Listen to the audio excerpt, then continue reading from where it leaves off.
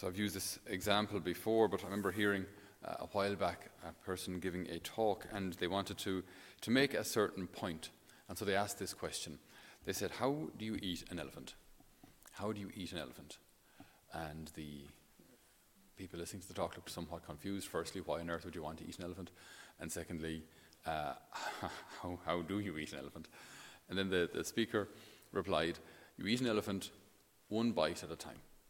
One bite at a time. The idea is that we can accomplish great things with little steps. How do you scale a mountain? How do you scale Everest? Well, one step at a time. How do we get a degree? Well, one day of study at a time. How do we achieve anything of greatness? One step at a time.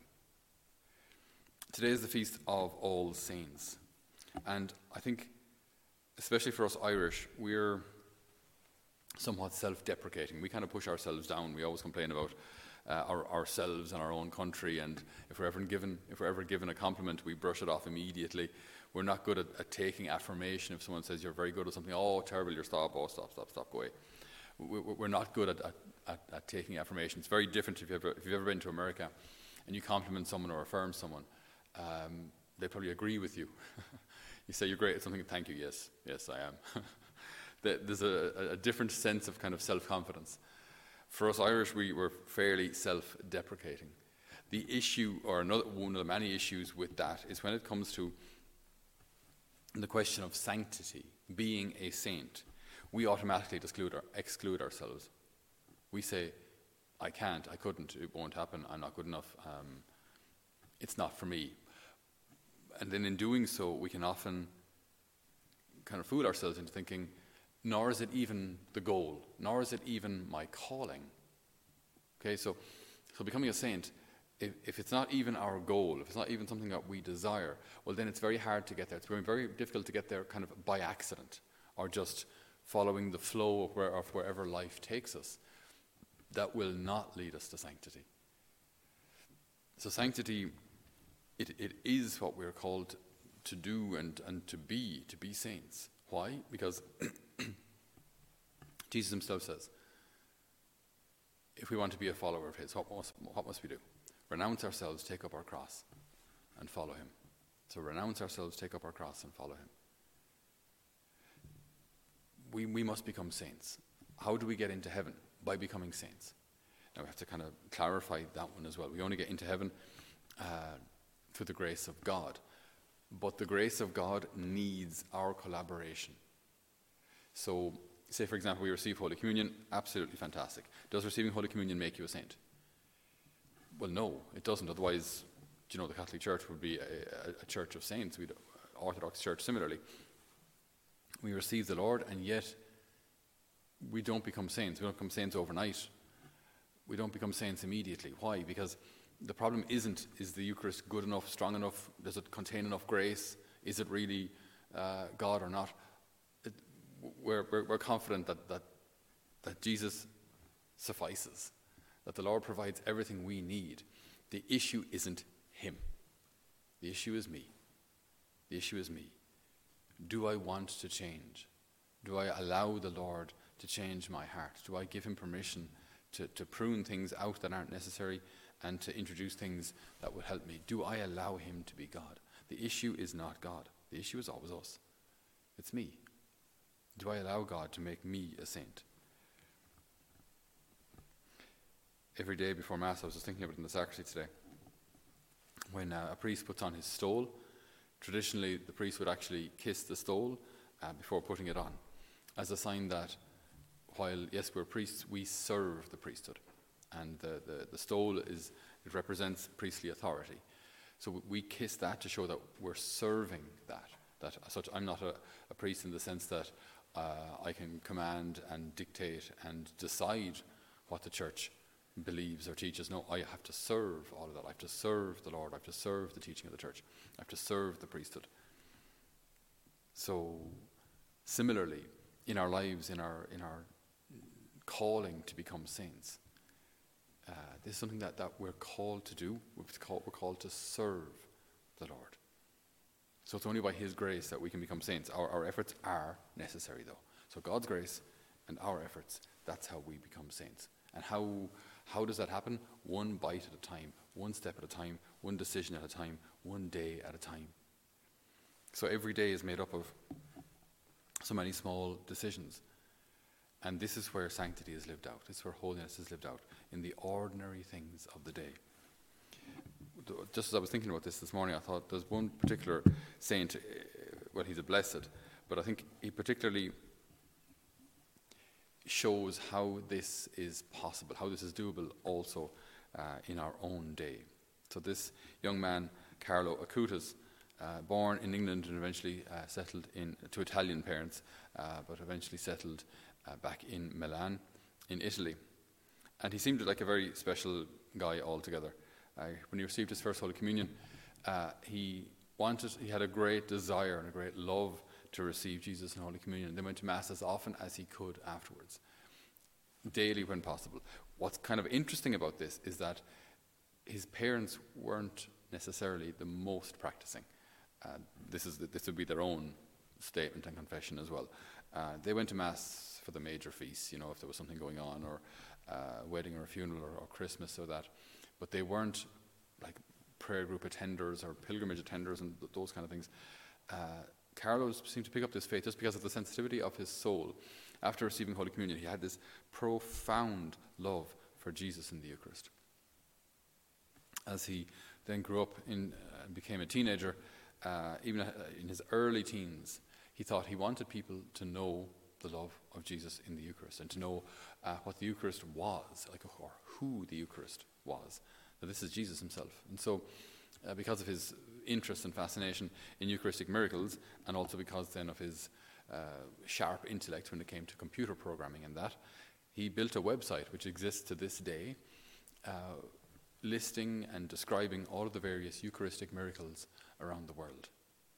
So people then from wherever they were could access this website and see where the Lord had shown in Lanciano, Buenos Aires or others, how real the Eucharist is, these various Eucharistic miracles. So he had using his God-given talents, his intelligence, his computer programming ability for God's glory.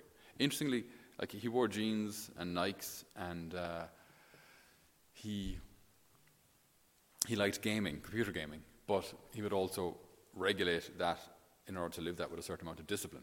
So he'd limit his gameplay to a couple of hours a week, so he wasn't up into the wee hours of the morning gaming and then going into school hanging. That wasn't him at all. He knew how to be disciplined, even in his love for that.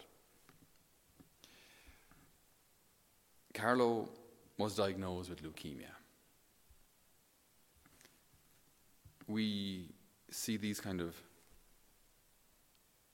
situations, and people have often asked me as well, when it comes to suffering in the world, why children or why young people? Or it's don't get me wrong, it's bad if anybody gets cancer, but it just seems that bit more tragic if a young person gets it and hasn't even lived their lives.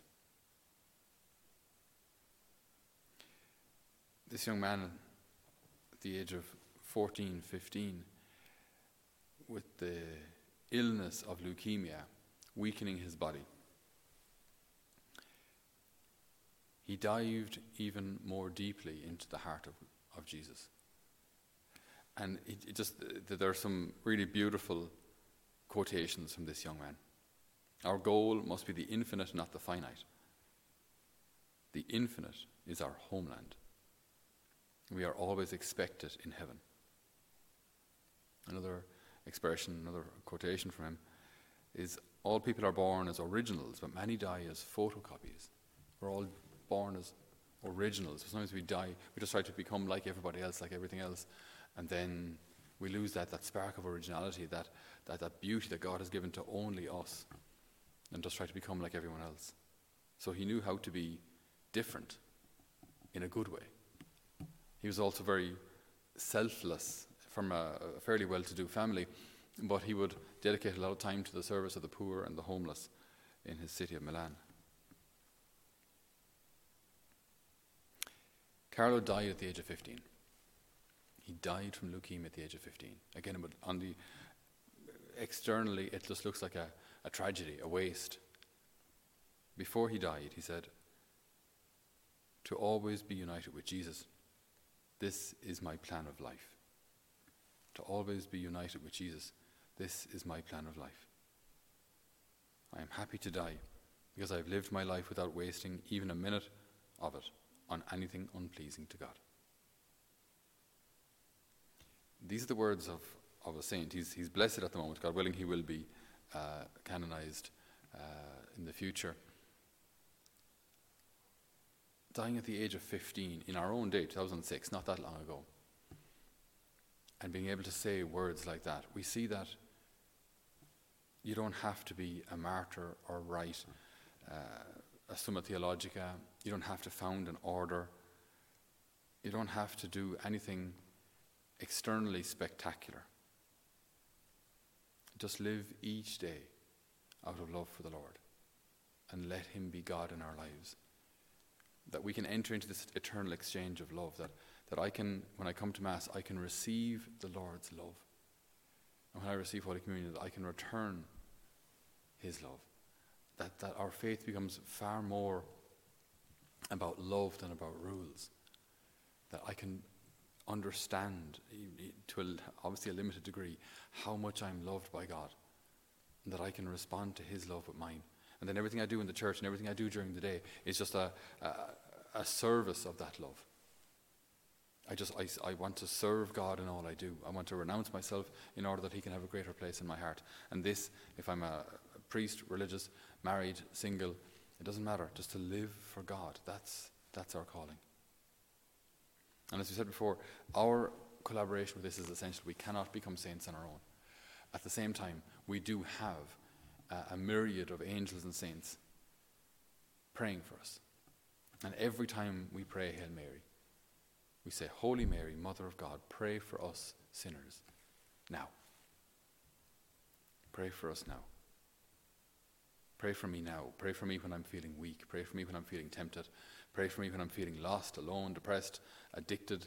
Pray for me when I feel like giving up. Pray for me when I'm ill. Pray for me when old age is wearing me down. Pray for me now. And pray for me when I die, that I'll be ready to accept that gift of God's mercy and to present to him my life just as it was. When that great day comes, may our lives be filled with actions motivated by love of God and all done for his greater glory, that he might welcome us into his kingdom of everlasting happiness and say, well done, my good and faithful servant. Come and enjoy the gift of the Father's house.